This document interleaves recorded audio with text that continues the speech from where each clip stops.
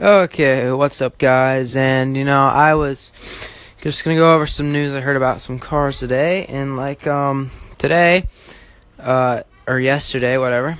Dodge said they would release the Hellcat Crate engine.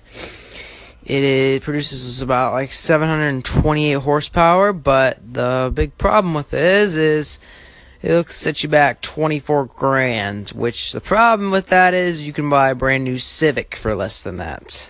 Yeah. And Honda, talking about Hondas, they also came out with a crate engine for their Civic Type R, which produces 200 and only sets you back 7 grand. But if you want that 700 horsepower from the Hellcat, you're going to have to drop a lot of money. That's making news today, and yeah, I'll get back with you guys next week.